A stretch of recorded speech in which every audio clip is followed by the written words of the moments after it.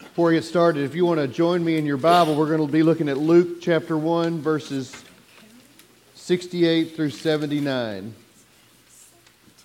Luke 1, 68 through 79.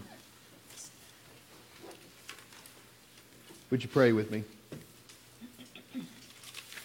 Gracious and loving God, as I approach your scripture this morning, Lord, I ask that you would put me behind the cross, that your words and your thoughts would be mine, and if I misspeak today, forgive me, and let your message be heard. In Jesus' name we pray. Amen. So, one of the great things about the Christmas story is when the angels appear to the shepherds and proclaim peace on earth. Peace on earth. That comes from my favorite Christmas show, Charlie Brown. Linus talks about peace on earth too. One of the favorite Christmas songs that I have is called I Heard the Bells on Christmas Day. Casting Crowns does the version that I like, and the first verse says, I heard the bells on Christmas Day, their old familiar carols play, and mild and sweet their songs repeat of peace on earth, goodwill to men. And then the chorus says, and the bells are ringing, and there's an echo that says, peace on earth. Like a choir they're singing, peace on earth. And in my heart I hear them, peace on earth. Peace on earth, goodwill to men. Jesus brought about this peace. But he didn't bring it the way they thought he would. Our sermon text for today comes from Luke chapter 1, verses 68 through 79. It says, Blessed is the Lord God of Israel, for he has looked favorably on his people and redeemed them. He has raised up a mighty Savior and for us in the house of his servant David, as he spoke through the mouth of the holy prophets from of old, that we would be saved from our enemies and from the hand of all who hate us. Thus he has shown the mercy promised to our ancestors and has remembered his holy covenant, the oath that he swore to our ancestor Abraham, to grant us that we, being rescued from the hands of our enemies, might serve him without fear in holiness and righteousness before him all our days. As you, child, will be called the prophet of the Most High, for you will go before the Lord to prepare his ways, to give knowledge of salvation to his people by the forgiveness of their sins. By the tender mercy of our God, the dawn from on high will break upon us to give light to those who sit in darkness and in the shadow of death, to guide our feet into the way of peace. This is the word of God for the people of God. Thanks be to God. So this is our second Sunday of Advent. We continue to anticipate the comings of Christ. But today's scripture is not talking about Jesus, really. It's talking about John the Baptist, right? His birth and the role that he's going to play in proclaiming Jesus as the Messiah, as the promised hope and peace and joy and love. So John was born in Jerusalem. His father was Zechariah. You know, Mary and Elizabeth were cousins. And Elizabeth says his name will be called John. So at the time, everybody was upset about that. All the people around them were upset because John wasn't a family name. And you named them a family name. You gave them a name that was familiar. And they said, what? There's no one else in your family by that name. But for Elizabeth, this was a step toward obeying the Holy Spirit and fulfilling the prophecy that had been foretold. John would preach, prepare the way for the Lord. He would preach change. He would preach hope. He would preach repentance. He would preach baptism. And all these were steps toward God, toward peace with God. And this baby John the Baptist would grow up strong and in spirit and would become the messenger who would point the way to peace with Christ. I mentioned it this morning. How many among you have ever had a morning where everything went wrong that could? Everything. Alarm went off late. Maybe the water heater had busted and flooded, or the sink had flooded, or the dishwasher or the washing machine, and that end of the house was underwater. You get that 8 o'clock phone call from the creditor that says, this payment's past due, somehow you missed it.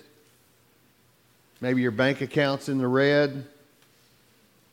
The kids don't like the breakfast you fixed. How many of you have ever had their kids say, I don't like the breakfast you fixed? It's okay to raise your hand on that one. Let's call those kids out. Yes. Or they don't like the lunch you have prepared for them at school. There's an old saying that says, when it rains, it pours, right? But one way to live happy and joy-filled is to stay calm when you're in the midst of difficult times. When you are at peace with everything, when everything else is falling apart, you can see that your trust in God is working. God gives you that peace, that inner peace.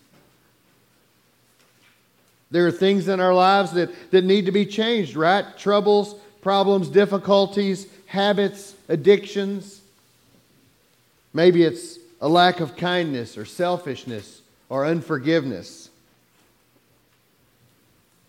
So we talk about Jesus was bringing peace, but he wasn't going to bring it the way that they wanted. The Jews wanted this larger-than-life Savior who would come in and violently overturn the oppressive rule of the Romans. They wanted somebody to ride in on the horse and take things by force, but that's not how Jesus did it, was it? Jesus brought about this peace on earth by granting us an inner peace. That battle that we have within ourselves. John 14:27 reads, Peace I leave with you, my peace I give to you. I do not give to you as the world gives. Don't let your hearts be troubled, and do not let them be afraid. So not only do we have this peace that comes from the assurance of salvation, but we also get this peace of mind knowing that God's going to heal the world and Jesus is going to change things for the better. God's going to help us move past our worries and our troubles and our difficulties, our addictions, our pettiness.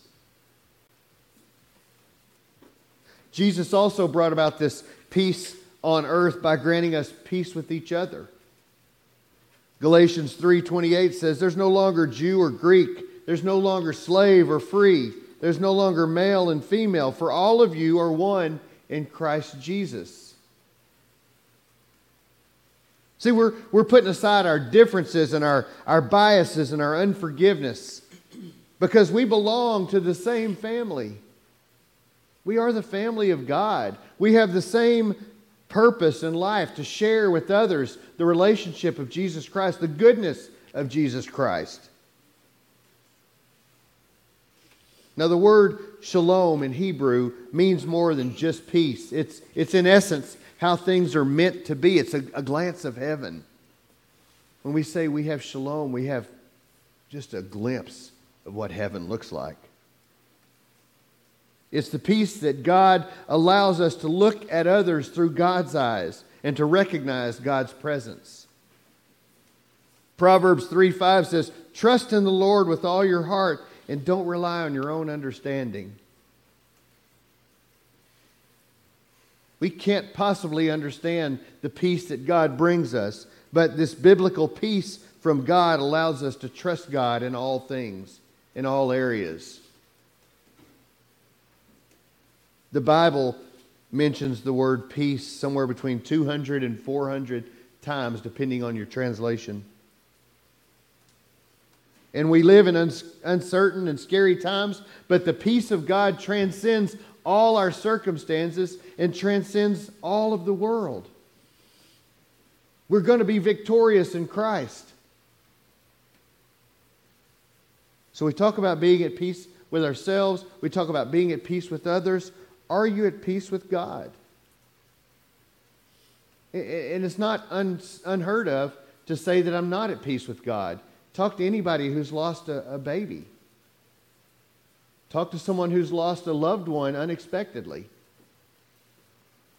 Talk to someone who's lost everything, their home and their family and their job. You could go to the homeless shelter in downtown Dallas and find any person to talk to that just lost everything, and they might not be okay with God, understandably. But the meaning of the word peace in the Bible implies quietness and rest. How do we rest in God? Peace is not something that you reach out and touch with your hands. It's not something that's visible with the eye, but every step that you take toward peace with yourself and peace with your neighbor is going to bring peace with God. Peace with Jesus Christ. Folks, we all have this capacity for peace. We do.